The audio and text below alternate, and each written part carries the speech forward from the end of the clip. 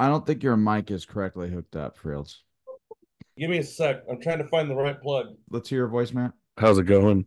How you Mm, doing? you're too close to the mic, so just don't be so close because it's How peaking. I about can tell. this? No, now you're too far, How about this? dude. Too You're like a close. microphone's worst nightmare. Is that better?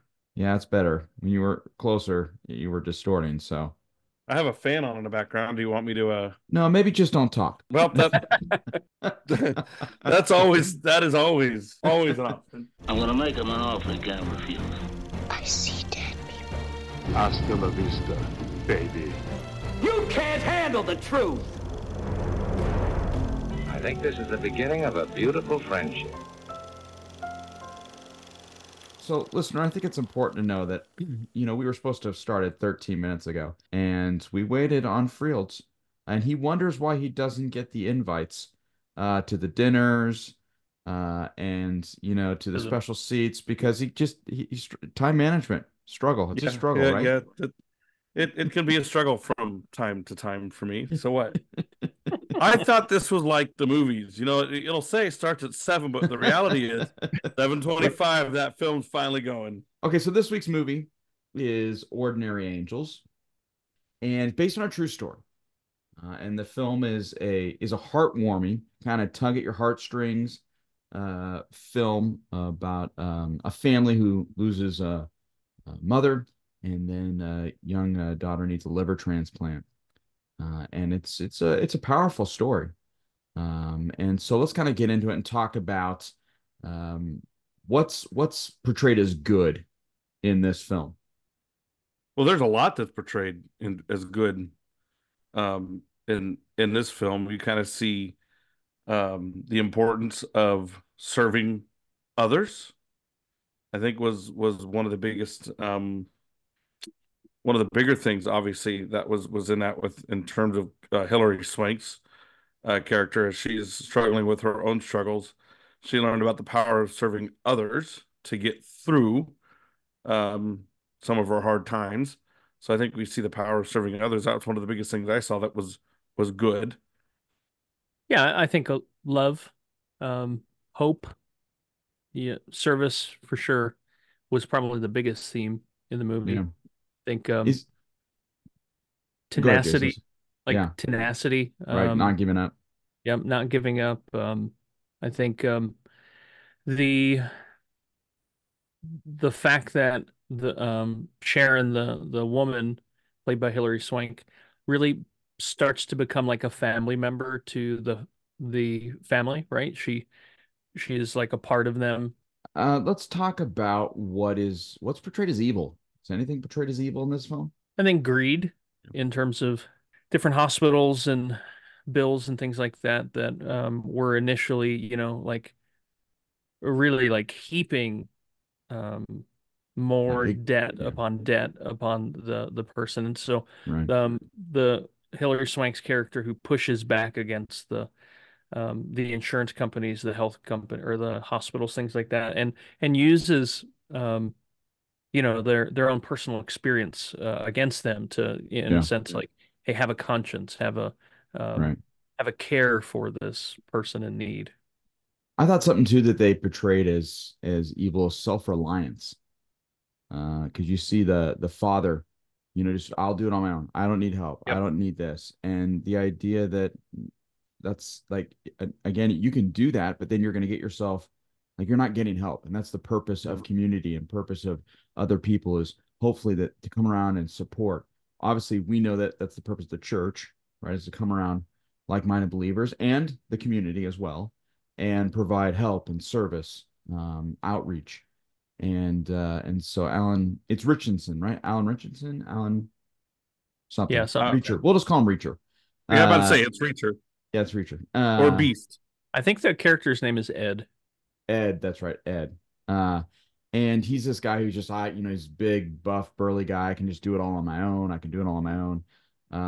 Almost so much so that even as an audience member at one point, I just wanted to reach out and go, homie, you can't do it on your own. Let her help. Right? Because it's Yeah, like yeah. so stubborn. It was the same thing in different ways, right? He's this big, tough roofer.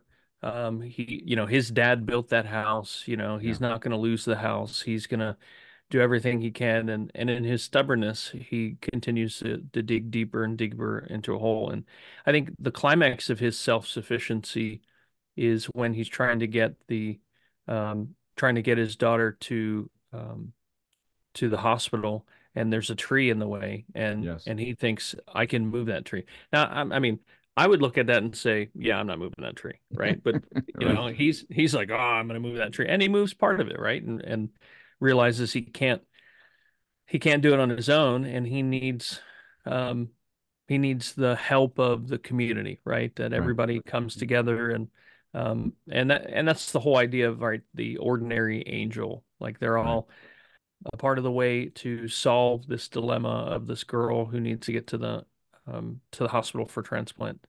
Maybe we can talk a little bit about theme in this film, and then maybe even some worldview stuff that's represented.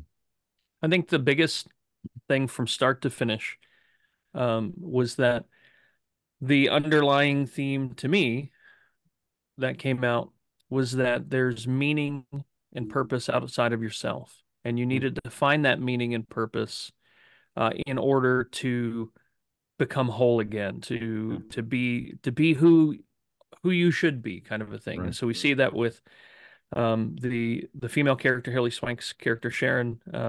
She's a total mess. She's just her whole life just a big mess. And in the movie, But they obviously portray her as an alcoholic. In real yep. life, she wasn't. Uh, and so that's an interesting. Oh, she wasn't? No, she was not in real life. If I was Sharon, I'd be a little upset right now. Right? Everybody's I'm like, like, hey, this lady was a raging alcoholic and she fought her way through it. That whole story is crushed for me now. her whole thing was to try to fix this little girl. That was like her meaning, her purpose, and that's what gave her the ability to get up, gave Right. her the ability to kind of like toss away the bottle kind of Yeah. thing. And and so it just that was, I think, a big deal. And for Ed, like his meaning and purpose was not to rely on his own strength, to realize he needs the help of other people. And Right. so it just seemed like their two character arcs were looking for something outside of themselves that they needed, and then that was kind of found in other people. As much as we talk about that theme, as you see, what I thought was interesting in the movie is, you see, where the wife dies, they have the funeral, and like the pastor, even at one point, is like, talking about how God is there with him right now, and hey, we are here, referring to the church with you. But what was funny is you didn't really see the church Totally. throughout the entire No. film at all. And I don't necessarily think that's representative of the church as a whole, because I've seen the church come through amazingly for people.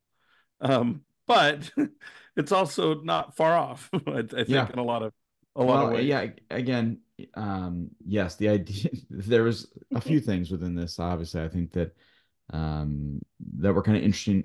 Again, because obviously this film wanted to appeal to a faith-based audience, which I think even if it didn't have any uh church scenes or anything like that, I think could, because of the messaging in regards to helping others, and the importance of family. I think are all valid. I think the issue that it felt like was that the church and Christianity as a whole, which was very thin within the film, Mm-hmm. uh, didn't really feel like it played much of a part. And so much of the movie is about identity, right? Finding our and obviously we know as Christ followers that identity is in one thing, and that's in Christ. Yeah, I would say that that was my biggest challenge with the movie. I liked the movie. I enjoyed it. I think it's a great movie. I think we want wholesome movies that push an the right kinds of narrative worldview type stuff, right? Service, humility, helping others, that kind of thing.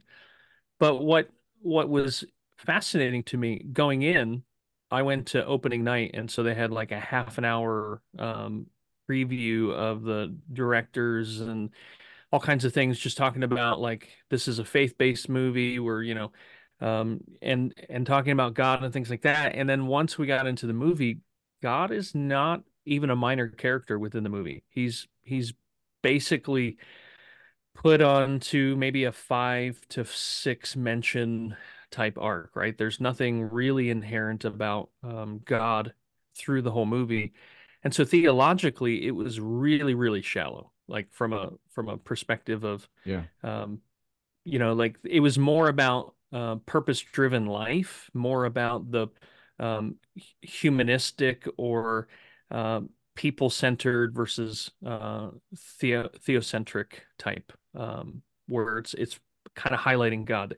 There were plenty of opportunities for um, God and the gospel and faith to be a part of the story, but most of that was more like faith in people than faith in God. I think there was a lot of opportunities they had to share a little bit more of who God is and his character. There was, the scene where he's on the roof trying to take care of his own roof towards the beginning. And of course, there's a storm. There's going to be tornadoes coming through. It was obviously a bad storm coming through. And he just started working on his roof. And he looks up kind of towards the sky and he's like, "What do you have against me?" And they kind of left it as though he's going through all these things because God has something, against him. And they don't address that fact at all during the Yep. rest of the movie. They Right. kind of leave that there. Like that There's is no the truth. resolution to that. No. And I think it's supposed to be the moment when, he realizes at the end and he's about to get on the helicopter. I think that's what they think is the moment of where he gets it. Because he says to her, but that's the problem is, again, what we're talking about in regards to the kind of humanist view in regards to what man can do as opposed to what God does through man. When he says, what is it? He says something to the extent of, you're a miracle. You're not just worthy, Sharon. Right. You're a miracle. Right. Totally. Right. Yep.